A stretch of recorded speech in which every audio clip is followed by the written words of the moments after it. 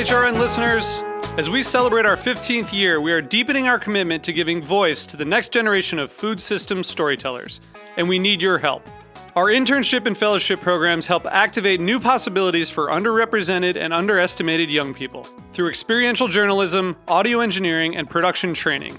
Through these unique programs, HRN helps food equity stewards build essential workforce readiness skills that expand their potential and foster economic mobility. Please consider supporting these critical programs. And with a minimum donation, you can be entered to win a dinner for two at an amazing restaurant in one of 8 cities and tickets to a concert at a great venue in one of those cities. We have incredible partners across the country who have donated, as they also share our passion for helping to educate the next generation of food systems storytellers. Check out heritageradionetwork.org/15 to donate and enter to win today. That's heritageradionetwork.org/15 to donate and enter to win today. And make sure you donate before March 31st. Thank you. This episode is brought to you by Rancho Gordo, growing the best and most interesting heirloom beans available. Learn more at ranchogordo.com. This week on Meat and Three, it's all about screens. We're diving into the world of TV, computers, and even VR to figure out how food consumption is shifted by digital lens. Every course talks about a different topic within the Asian American identity through a very personal lens. And the 3 courses that are paired with VR, in it you're seeing a brushstroke by brushstroke recreation of the dish that you're about to eat. Most of us in the world live in urban areas. And so how much is the city already accidentally providing its residents? And how much more could it provide if we just made a priority? Tune in to Meat and Three, HRN's weekly food news roundup, wherever you listen to podcasts.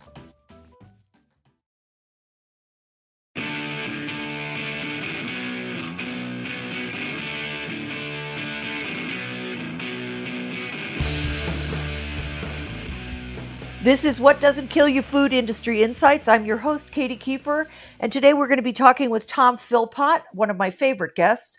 Tom is Mother Jones's food and agricultural correspondent, and he is co-host of Mojo's, that is Mother Jones, Bite podcast. Tom's writing on food politics has appeared in numerous publications. He is currently based in North Carolina. In 2015, he won a Gerald Loeb Award for Distinguished Business and Financial Journalism in the feature category for his story, California Goes Nuts, along with photographer Matt Black. In 2014, Philpott's Mother Jones blog, Food for Thought, was named Best Food Blog by the Association of Food Journalists. He's twice been a finalist for a James Beard Journalism Award. And in addition to writing, Tom is the co-founder of a small organic farm in North Carolina.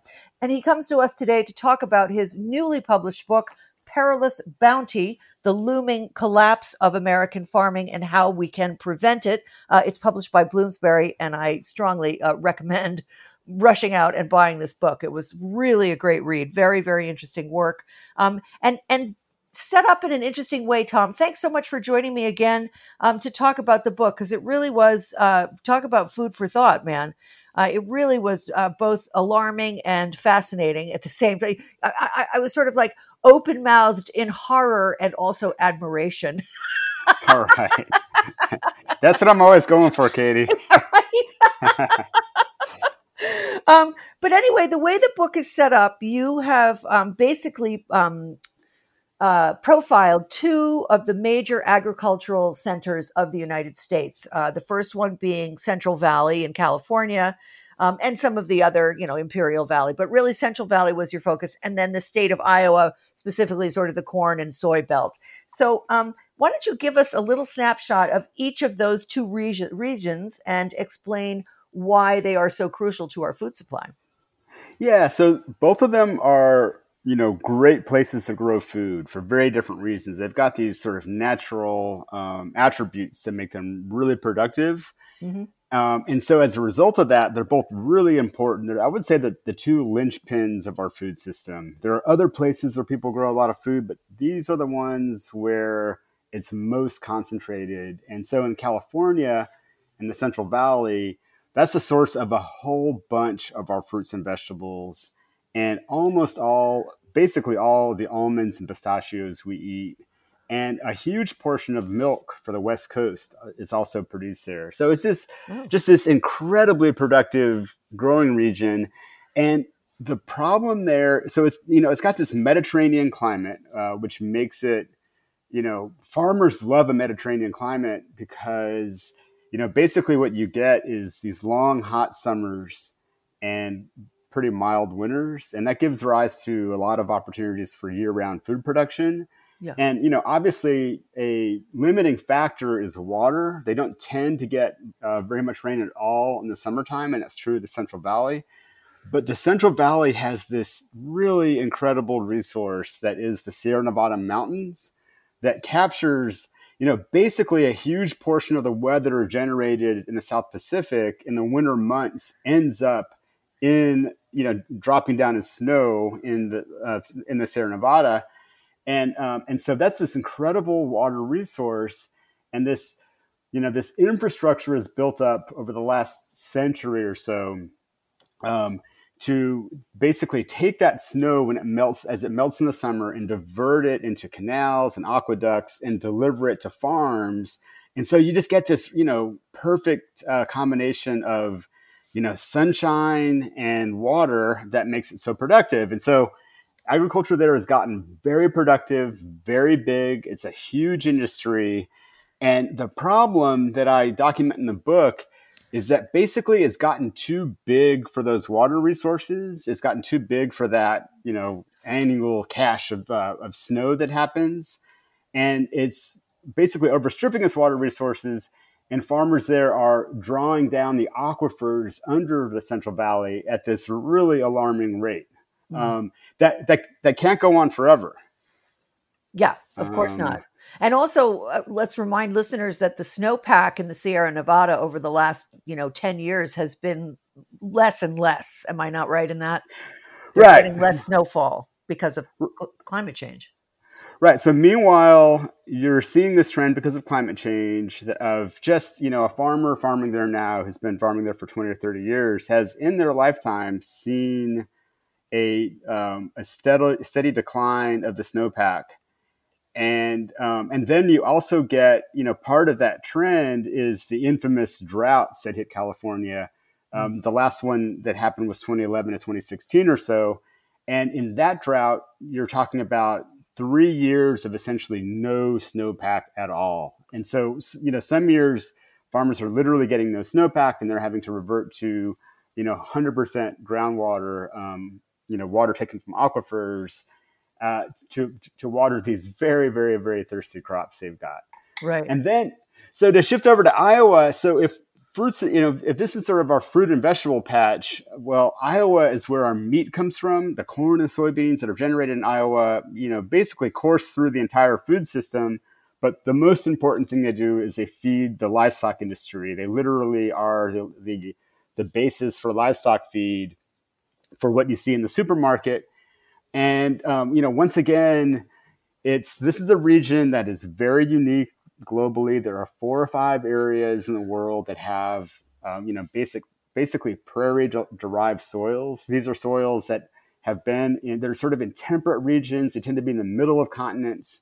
And they had incredible natural grasslands for millennia and millennia.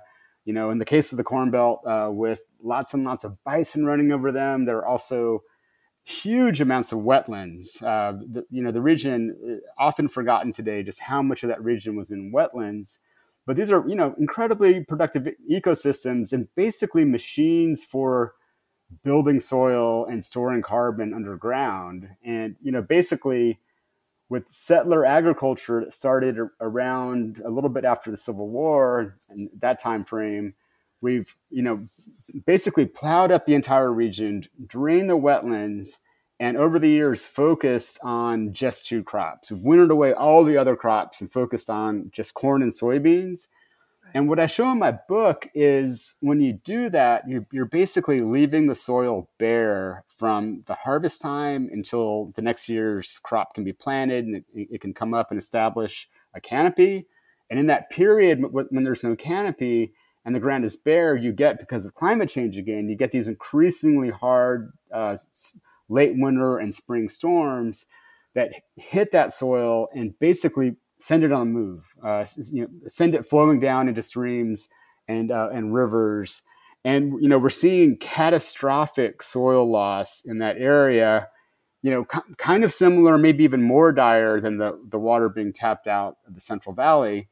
And as a result, it's pretty clear that farming can't go on like that forever. And, I think with climate change, we're seeing these trends accelerate. And, so essentially, in a very short time span, we are obliterating this incredible resource that, this country basically took in the 19th century. Yeah. What a story. So let's go back to California for a second and talk about the drawdown of the aquifers, because that in turn lends itself to what you describe as land subsiding, meaning that it would, like, because there's less water to hold the land up, it falls down. And that seems to have a big impact on the existing infrastructure for moving water. Can you talk just a little bit about that? Because that seemed pretty scary to me. Yeah, it's a pretty dire feedback loop. Okay, so you're relying on, in good years, on this water conveyed from the Sierra Nevada snowmelt in these aqueducts, and it's a pretty cool system of, it's basically all gravity fed. You're using the sort of elevation drop from the mountains down to this bowl, the bottom of this bowl in the Central Valley, to move all this water around. So it's very, very based on gravity and maintaining elevation differences. And what subsidence does, so you're exactly right. As the water is withdrawn, there's just nothing there to hold it up. And so the ground sinks. And subsidence is happening at rates 11, 12 inches a year in parts of the San Joaquin Valley. And so, yeah, you're talking about real, like, noticeable movements happening, kind of before our eyes. And so what happens is, it doesn't happen consistently. The whole thing doesn't sink 11 inches. It's just, here and there, parts of it sink at different rates. Mm-hmm. And what that does is it snarls up all kinds of infrastructure, roads and bridges. But for the water conveyance infrastructure, it's especially devastating, because what you get are these pockets where this elevation system doesn't work anymore, because you've got parts that have sunk down below where they're supposed to be. And so you get water being held up in the system, and water spilling out and being lost and not, irrigating crops. Mm-hmm. And you've got parts of it that are, down, their conveyance ability is down 20 and 30% in good years. And so when the water is not coming, from the mountains, of course, farmers revert to pumping more water. And as they pump more water, it subsides. You get more subsidence, and you get less water. You get these foul ups in infrastructure, and you get this feedback loop that is not taking you anywhere good in any way. And you're also getting this massive public bill to fix this infrastructure, so that the farmers are, farm interests in the area are definitely going to the legislature and saying, hey, we need money to fix this. And so you get this mounting bill. And as we know from the headlines right now, California has got a lot of problems right now. Oof. And it's sort of in the pathway of a lot of different disaster potentials. We're seeing, raging fires right now. And so there just isn't a lot of money at the state level to fix some of this stuff. And so you're looking at a real crisis. Yeah, sure sounds like it. And then, with the water intensive crops are ever on the rise. I mean, you've documented this, and going after all the new almond farms, all these nut trees, for instance, use huge amounts of water over the course of their many decades.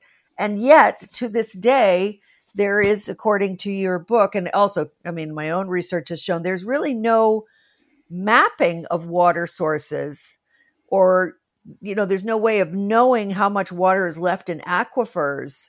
So why is that so hard to document, how much, calculate how much water is still available and what it will take to, well, I think they know what it'll take to replenish it, but since they don't know where they're starting, there's no baseline. You know what I mean? So how is that going to work?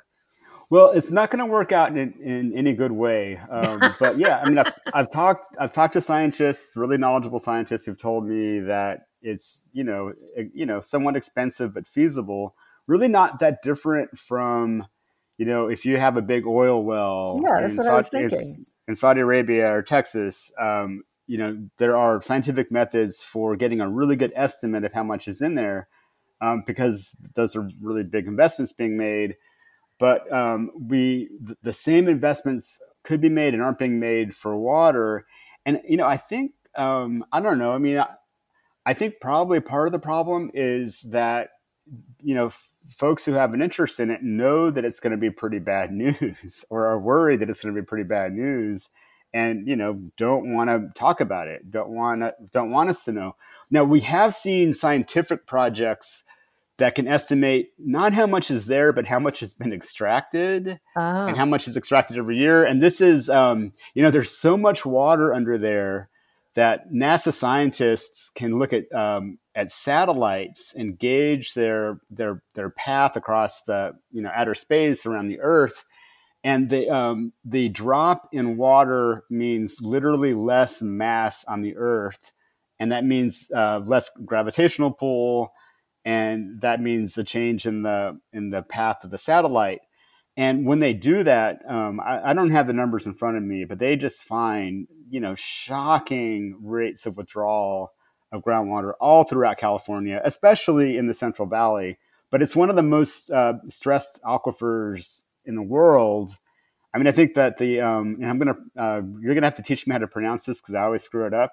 But the Ogallala, is that right? Ogallala, yeah. Ogallala is on par with Central Valley and Ogallala, the two most important U.S. Aquifer systems. Right. Are among. I think Ogallala is actually worse, but they're among the most stressed aquifers in the world. And yeah, you're right. There should definitely be investment made to figure out how much is there. And then we can compare the rate of extraction to how much is there. And I don't think that the news is going to be good, Katie.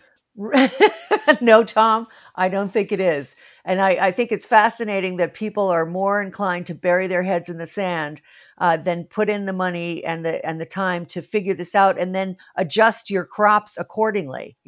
Adjust what you're planting, adjust how many trees are going in, and just kind of figure out how to marshal the resources that remain so that they will, last for more than the next decade, for example. Anyway, let me ask you this, because I want to get to this point here. Looking back at the droughts and floods that have been recorded over the last century, you had a long section on the history of both droughts and unexpectedly floods. And I know you've been asked this on other, in other interviews, but I thought this was particularly interesting. I want you to talk about the giant flood in 1862 in Central Valley, which was like a 1 in a 100 or 200 year time frame. And just kind of explain what would happen, like how likely it is for that to happen again. And then also what would happen, what it would mean if it happened now. Yes. Story, it is. I know. It is an incredible story. And I find it to be painful to talk about during these fires because California has had enough. And we actually published an excerpt on Mother Jones right when the fires were taken off. And it was kind of a facepalm for me. Like, these people over there are dealing with enough right now, but this is reality. So we have to talk about it. Yeah. This is, if you talk to California people, like hardcore California residents who are multi-generational there, who love California history, a lot of them will tell you they've never heard of this event. But so California becomes a state in the 1850s. So not long afterwards, and basically the gold rush is what drove statehood. So the gold rush goes on, and it's already in the process of busting. And we're in 1861, and it starts raining in December, I think it was, and it just doesn't stop. I think it's literally a biblical 40 days and 40 nights kind of a situation. Wow. And it rains and rains and rains and rains. And the rain hits snow in the Sierra Nevada. It had been a snowy winter, but this precipitation came as rain. And it causes this biblical scale flood. And the entire Central Valley that goes from not that far north of LA all the way pretty close to the Oregon border. It's this kind of bowl that slices through the center of the state. It fills up with 20, 30 feet of water. Wow. And it just, it is just this unimaginable cataclysm. And at the time, it was fairly sparsely populated. There were Native American groups who had lived there forever. And there's actually, I cite them in the book, there are accounts from the time of people observing that some Native American settlements got up and fled early on, while the sort of settler agriculturalists who were there in the Central Valley were like, I wonder why they're leaving. And and then this giant flood hits, and there's stories of houses floating, basically wiped out the entire cattle industry. So at that time, the Central Valley agriculture was basically cattle, and it was basically it had recently been Mexico. The whole place had recently been Mexico before it became a U.S. state. And most of the cattle ranchers were Mexican nationals who were, U.S. citizens upon the, treaty that handed California over to the United States. And so basically and you've got settlers who are looking at this cattle market, and there's a lot of like leather trade, and also you got these cities like San Francisco that need food. And so these white settlers are like, well, the gold rush didn't work out, maybe we'll go into agriculture. But they were having trouble getting the land from the Mexican settler, or from the Mexican nationals. So this flood happens. And, once again, there wasn't a lot of people living in the area. It was fairly low population, pretty decent sized cattle herd. So this flood wipes out the cattle herd. And an example of Naomi Klein style disaster capitalism, it basically wipes out these ranchers who end up losing everything and selling their land to white settlers for pennies on the dollar. And that's when white settlers took over the Central Valley. And it was too expensive, really, to rebuild stock and, sort of buy cows and breed them and rebuild this big herd. And that was when Central Valley agriculture went from cattle farming to mostly wheat. But they started putting in, field crops instead of cattle. And the sort of search for how do we sort of get control of the Sierra Nevada water goes into motion almost immediately. And also there was a lot of groundwater. As technology takes off and you get electricity in coming decades, there was a lot of investment in wells. And there was, in the early 20th century, there was a lot of massive subsidence there because they weren't able to control. They had these mighty rivers that were taking most of the water from the Sierra Nevada out to the sea, and there were like local dam projects and private dam projects, but they didn't really work. And so you had massive subsidence in the early part of the 20th century, and that was really the excuse to get government resources to pay for this irrigation infrastructure. And so now you've got the Central Valley Project, which is national, and the State Water Project, which is a state-funded bit of infrastructure. And so that, that's basically when they built that infrastructure, they kind of breathed a sigh of relief that we've stopped subsidence because now we've got the Sierra Nevada to water our farms and we can lay off the aquifers. And that actually held out for a while. They did stop subsidence. There was a balance achieved, but it starts to unravel around in the 90s. Basically farming becomes such a big business that they start using more water than can be supplied by the Sierra Nevada. And also, as you mentioned, the snowpack started to shrink. And so that's when we got the present day crisis, all of which is to say that this event that has been forgotten completely shaped the future of California agriculture. And so, yeah, the real key question is, was it a freak event? Could it happen again? And I've got two bits of bad news on that. The first is that sort of your, what do they call them? Your paleoclimatologists, people who look back before, modern times and look at stuff like tree rings and sediments in rivers and streams. They set to work about 20 years ago on the sort of deep climate history of California. And what they found is not comforting at all. What they found is evidence of five or six floods in the past 1,000 years that are bigger than the scale of the one in 1861-62. So that one didn't even make it into some of the fossil record because it wasn't big enough. Uh-huh. And so that was a chilling discovery, because this is something that does happen in California, they found.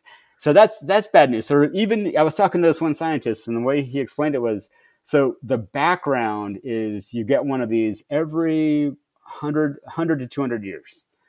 But then you take climate change and add climate change to the template. And what you get is very disturbing, because so the weather in California, basically it gets its weather in the winter months. That's because there are these pressure systems. I can't explain the meteorology, but there's these pressure systems that send the weather coming from the South Pacific north and south. And that's why in the Pacific Northwest is so wet, because it's getting so much of that South Pacific weather in the summer months. Mm-hmm. But in the winter months, and that's all. So here's also why California will probably have more mega droughts, because it's a story of fewer and more powerful storms. And so fewer storms means that in the months when California can accept weather because of these pressure systems, there is more likelihood to miss some of the important storms that create this great snowpack. And that's where droughts came from. That's, basically the story of the 2011-2016 drought. And it's quite likely that more of those will come. And there's also huge mega droughts in the paleo record of California, which is not comforting either. But then the other thing is that for our flood purposes, the fewer but bigger storms comes into play. And we could see giant megastorms coming in that are super powerful, at least as powerful as 1861-62 coming in, and they would, create a massive flood. And there's a scientist named Daniel Swain at UCLA who's been documenting this, and I cite a study in the book. But he figures that, basically, I think the time frame is 2050. But another one, I hesitate to say this because it's so scary, but another one is more likely than not, they conclude, in the next several decades. And that's just, it's just mind boggling, because, the question I know that you're going to ask me is like, what would happen if one happened now? Mm-hmm. And, let's just say that the population of the Central Valley is many times greater than what it was in 1861-62. And you've got these budding population centers. Cities like Fresno and Bakersfield are growing as there lots of immigrants are moving to them, as they always have. They've always been immigrant centers. But the, kind of crazy real estate markets in the LA area and the Bay Area are sending people out in search of cheaper places to live. There are literally Bay Area bedroom communities coming up in the more central to northern part of the Central Valley. So you've got this population boom happening there. And then you think about, you had a few 100,000 cows, I believe, in 1861-62. Now there are many times, there are many more cows now because the dairy industry is so strong. So you've got this, and then you've got dairy cows being so big. I did some research in the book about that. And, you've got these hundreds of thousands of enormous dairy cows. They made them really big. They bred them to be really big so they can produce a lot of milk. But how are you going to move a bunch of dairy cows by the 10 and 100,000s out of harm's way in a flood? And so you think about all the biohazard implications of dead cows. And if you look at the 1861 flood, you'll see accounts of, dead pigs floating down the streets of Sacramento. Oh my God. And we know now that's biohazard. That, there are all kinds of diseases that can be spread by such a thing. And we're at much higher numbers now. There's a fairly huge population of chickens. And then you think about all the pesticides and agrochemicals that could be, I talk in the book about just the, massive pesticide use in the area. It's just really hard to see what would happen. We got a dose of it, a taste of it a couple of years ago when there was a giant, one of these giant winter storms hit, and the dam above Oroville, which as we speak now, I believe that region is engulfed in fire, but they were almost engulfed in flood I believe it was 2017. And the Oroville Dam, which is a huge dam, came really close to failing. And they evacuated 100,000 people. Wow. And let's just say it did not go well. I mean, there were traffic jams. We don't have any kind of mass transit, so everyone has to get in their car. And so there were traffic jams. And luckily, the dam survived. The near disaster was averted. But it's just really hard to prepare as a modern society for such a thing. And I was talking to this researcher, Lucy Jones, with the U.S. Geological Survey, and she was pointing out that, in 1861, we didn't have electricity. So people were living without electricity. But today, being without electricity can be a life or death situation. Think about nursing homes, hospitals. And so, there's also that aspect to it. And so it's really hard to map modern, 21st century American life onto a flood of that scale. Really, that is absolutely terrifying. You're so right. We're going to take a short break for a sponsor drop, and we'll be right back with Tom Philpott talking about his new book, Perious Bounty, the looming collapse of American farming and how we can prevent it. Stay tuned.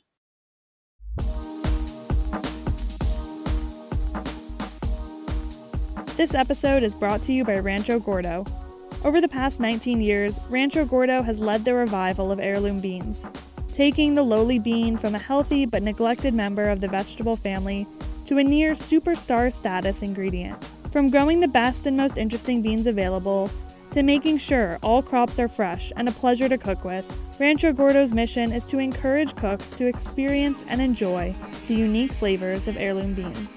Rancho Gordo produces nearly 30 varieties of heirloom beans and lentils, as well as corn, grains, chilies, and other cooking ingredients. You can learn more at ranchogordo.com. That's RANCHOGORDO.com. And we are back. This is What Doesn't Kill You, Food Industry Insights. We're chatting with Tom Philpott about his new book, Perious Bounty. I want to jump because we're, of course, as I knew, we would never get through all of my questions. But one of the things that really struck me in this book was you have a section on how farming is now becoming more and more of an asset class on Wall Street. And I have also documented this sort of not just foreign investors, but just even our own pension fund, TIAA, is a big investor in farmland. And, but there are many other firms that are getting into the action, creating hedge funds around farming and so forth. So talk to us about what the implications are for agricultural land, that is owned not by individuals who consider themselves stewards, as it were, of the land, but in fact, big investment companies that are looking to make a profit and pay their shareholders. What is that going to mean for farming, do you think? There was a time when I was a financial journalist. I know. I worked on a trade publication that was down on, Wall Street area that went out to investment advisors. And I can tell you that Wall Street likes to sell investors what they call a story. And the story, so that's exactly how they'll put it. And the story on farmland as an investment class is that it's been rising in value for a while, and doesn't seem to. It does fall a little bit with dips in commodity prices, but it doesn't fall as much as you think it would. And so it offers, so this is me as a Wall Street pitchman talking to you. So it offers this return on your investment. So you buy it and the price, the asset appreciates, it goes up. Meanwhile, it throws off some income because you can rent it out as a farm. You can farm it yourself. Obviously, most people rent it out as a farm. And so you're getting income on top of asset appreciation. And so investors like that. And it seems to not be very correlated to the S&P 500. So it's diversification, investors like that. It seems to be a good play on if we're worried about inflation, as a lot of investors always are, I think foolishly. It doesn't seem to be too affected by inflation. And so that's the story. And it's an attractive one. Sure. And so there is a farmland, what is it called? An index, which is a big deal to have an index. That means investors can sort of track the class as a whole, and that leads to more investment. And so we're seeing, especially in the 2010s in California, we saw a big influx of investment there. The stock market wasn't doing that much for a while, and interest rates were low. And so you were kind of punished for keeping your money in bonds and things like that. And so there was this little boom especially in California, in farmland, in buying up farmland there. And there was a story of sort of the growing middle class of Asia eating almonds. Is basically the story in a nutshell, so to speak. And so there was this, and still is to some extent, this sort of big investment vehicles going in and buying up farmland and then selling it, basically renting it out to management companies who there isn't really an individual farmer to point at. It's a management company to manage that land and sort of maximize production of almonds. And I think the biggest, the scary thing there is that you're not trying to pass this pretty piece of land, this productive piece of land, onto an heir. You're just trying to keep, some investor who's never going to see it, who is only looking at numbers on a computer screen to see how their portfolio is doing. That's the extent of their knowledge of it.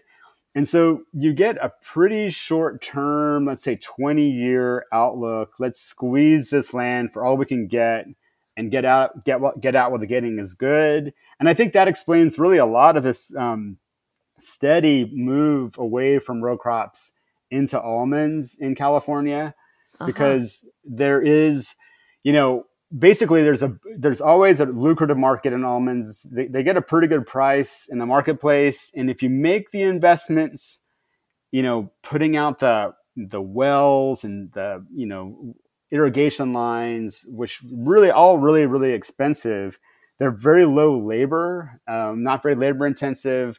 And you've got this market in both American consumers and global consumers eating more snacks, wanting more, sort of high quality proteins and fats. Almonds are right in that sweet spot. And so they're managing their land to maximize profits in the pretty near term. And I think that's a problem. It's less of a problem in the Midwest because, as I show in my book, land values are high. It's basically the capitalized benefit of all the farm subsidies that go on there of various kinds. Land values are pretty high, but there's not very many profits to eke out in growing corn and soybeans. And so I think investors are quite happy to, let's say, own shares in Bayer or Syngenta and, play on the area like that than they are to actually own farmland. And so I think we've seen more limited move into corn and soybeans in the Midwest just because it's such a crappy commodity. It's a crappy commodity situation where the landowners or the farmers there, land renters too, are at the mercy of these global commodity markets that have put corn and soybeans at low prices really for decades, except for interruptions like the ethanol boom recently. So there's not a whole lot of profit in owning the land. You want to, own the companies that sell to farmers to grow corn and soybeans. But I was just talking to an investment advisor recently. Actually, he runs an investment fund that focuses on farmland.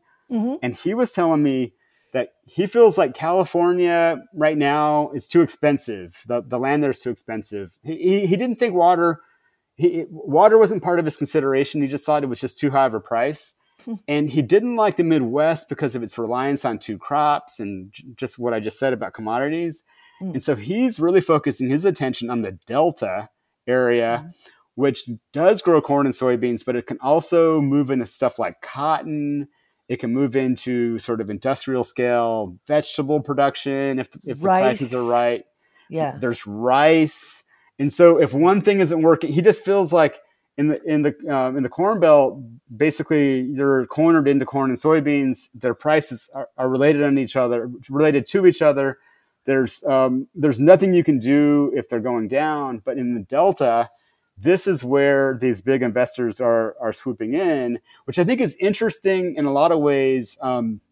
It's one of the last areas of significant African American land ownership, and it's interesting to see these giant funds swoop into the area. That's beyond the scope of my book. I don't talk about that in the book, but I do think the problem with this is that you're managing the land explicitly for a profit. You basically want to make as much profit as you can and sell while the getting is good. Yep. And I think there's lots of bad incentives wrapped up in that. Yeah, me too. I find it extremely alarming.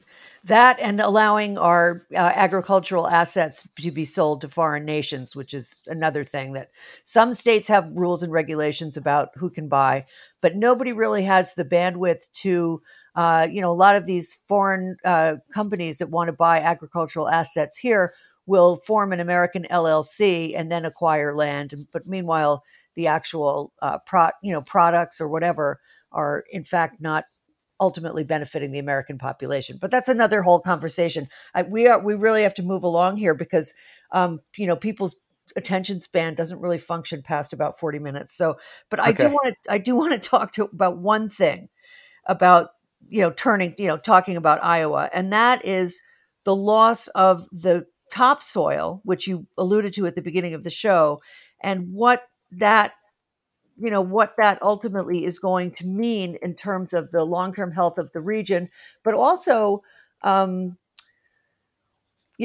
impact on water supplies, because that's where you have, all of the nitrogen and phosphorus that are flowing into the water systems that are creating dead zones and so on. So I wanted you to chat for a little bit about, how,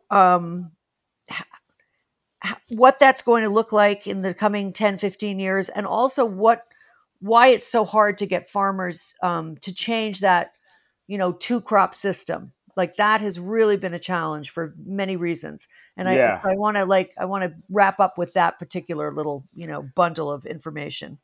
Yeah. In terms of what the impact is going to be in the near term, when I was driving around in 2019, so they had this really stormy, basically from late winter to early summer, they had this incredibly rainy season, one of the rainiest seasons ever in the Midwest just last year. And I was driving around the area with this guy, Richard Cruz, who's a soil scientist at Iowa State University. And it was like June, and some of the corn crop was coming up, but most of the land was just really muddy. Planting got delayed. I was seeing these really awful scenes of, these basically scars in the land where just soil had just washed away.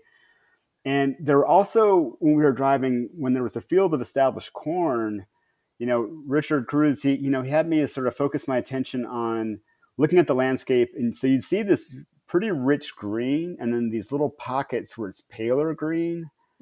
And he was telling me that those are the areas, basically this intensity of the green is a good proxy for this. Those are the areas that have lost topsoil and are getting down to, subsoil, and they're just not yielding as much. The yields are a lot less. Right. And so, what the incentive that gives to farmers is to just really pound everything with, and that, there was one study suggesting that, 10%, I believe the number was, it's in my book, it might have even been 20% of the land in the Corn Belt is not yielding enough to offset farmer costs in most years. It depends on what the price of the corn is, but they're already seeing in about 10 to 20% of the land is just not productive enough to make sense farming. And so what farmers do to make up for that is, I think they just pound the rest of their land with more chemicals to bring the yields up as high as they can. And in doing so, they sort of offset. So we're not seeing it in corn yields yet, but as these abuses of soil continue, and as these low productivity zones grow and expand, then that is not going to be possible anymore. And of course, when they're dumping on the chemicals and this whole cocktail of fungicides and herbicides and everything that they can do to get the yields as high as possible, they're not in general laying off these low yielding areas. It's going on those low yielding areas too, and they're more prone to runoff. So you're getting more of these chemicals in the soil. In the water, and you're increasing the pollution problem.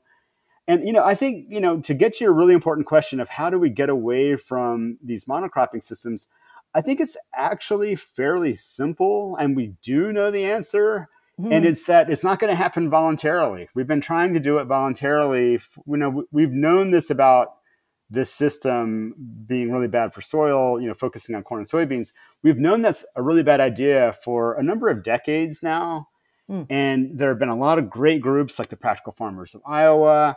There's the NCR, the Natural Resources Conservation Service, which is a branch of the USDA, have been telling farmers, hey, you should consider a third crop and cover crops. You should think about ways to cover your land up in the winter. Wouldn't that be great? And since it's essentially a voluntary system, and the incentives the other direction are so much higher, so there are conservation payments potential for things like cover crops and for doing things differently, broadening the rotation. But the incentives for keeping it in corn and soybeans are so much higher with the subsidized crop insurance and the various commodity payments that still exist, that farmers really have no incentive to choose. To change. They're on this treadmill. The sort of government payments are keeping them on it, and I think Trump has increased the treadmill just by dumping cash into farm country since about 2018 with his trade war. He's just taken he's found all of this extra money conjured up out of air to dump into the Midwest, and it's just all that is just sort of keeping farmers on that treadmill. And I think changing the policy, and we could argue and do a whole show on the best way to do it, but it just has to be done. Just figuring out a way to pay farmers to do something else besides corn and soybeans. And that just gets us back to the whole political problem of how these companies that sort of benefit from the system are also really good at lobbying and campaign finance. And they make the farm bill a very static process. Like, we know there might be changes at the margin, but, since we've been covering it, Katie, there have been reforms. But this broader system of propping up corn and soybean production in the Midwest has not been challenged. And I think that is going to be the key going forward. Yes, absolutely. Yeah, majorly, paying these guys, not just, subsidies, but giving them the labor, the money for the labor that they need to add extra crops, the fuel that they need to be able to. I mean, there are so many things that we're expecting farmers to take out of their own pockets when their margins are already pitiful. And also, prices are so dependent on commodity markets when you work in that, when you play in that sandbox, as it were. So anyway, Tom, to be continued, because honestly, I could have gone on and on and on about this book. Let me just say to people, again, the name of the book is Perious Bounty, The Looming Collapse of American Farming and How We Can Prevent It. Tom, why don't you spend a few minutes promoting the book and yourself and any events that you have coming up in the near future, or a blog or a website that you might be have developed for the book? Just give us your pitch. Yeah, I mean, Katie, first of all, I can't thank you enough for all of the attention you've given me over the years. It's really helped me get my workout, and I appreciate that's so this nice interview. Of you. And I appreciate all the work you do. And in terms of Thanks, events, Tom. I am terrible with dates, but I can tell you that I'll be presenting at the Brooklyn Book Festival at some point this fall. Uh-huh. And do you have a website where people can see your schedule, or where you have like remote events and stuff? I have been doing a lot of remote events, and I think they're pretty. I mean, there are a couple of stragglers coming up, but Katie, you're putting me on the spot of being my website's not been updated. All right, never mind. Can anyone here play this game? But the Brooklyn Book Festival and the Texas Book Festival, I'll be in both of those places. Uh-huh. I just had a great conversation with my book editor at Bloomsbury, and you can find that on the Bloomsbury USA Facebook page. Right. I had a great virtual event with my Mother Jones editor, Maddie Oatman, which I believe is available on the Mother Jones Facebook page. And did you do the Bite? Did you do a Bite episode for this? We did a Bite episode a couple of weeks ago where we talked about it. And a great episode featuring the Palestinian British chef Sami Tamimi. I also interviewed him on that podcast. There's also a Secret Ingredient podcast, my other podcast that I do, right, where my co-hosts Raj Patel and Rebecca McEnroy interviewed me about it. I was on Marketplace. You can find that interview with Kai Rizdal. Oh my God, I love Kai Rizdal so much. He's like my favorite. I absolutely. He did a very solid interview. I bet. I mean, it was one of those 5-minute deals, but he did a really good job. Yeah, I need to go back and listen to that. Actually, I don't like to listen to other interviews before I do one. So anyway. I'm the same way. I don't want to duplicate the questions or anything. So anyway, but Tom, thank you so much for this. And thanks to my listeners and my sponsor. See you next week, folks, with another fascinating episode of What Doesn't Kill You, Food Industry Insights. Thanks for tuning in today. Bye-bye.